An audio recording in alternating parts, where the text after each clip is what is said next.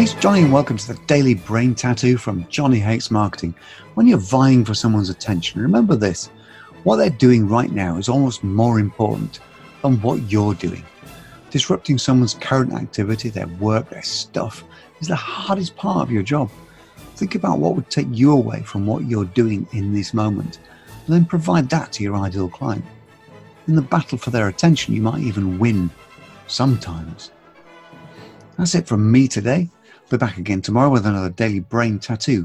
Meanwhile, hop on over to johnnyhatesmarketing.com and check out the Inner Circle.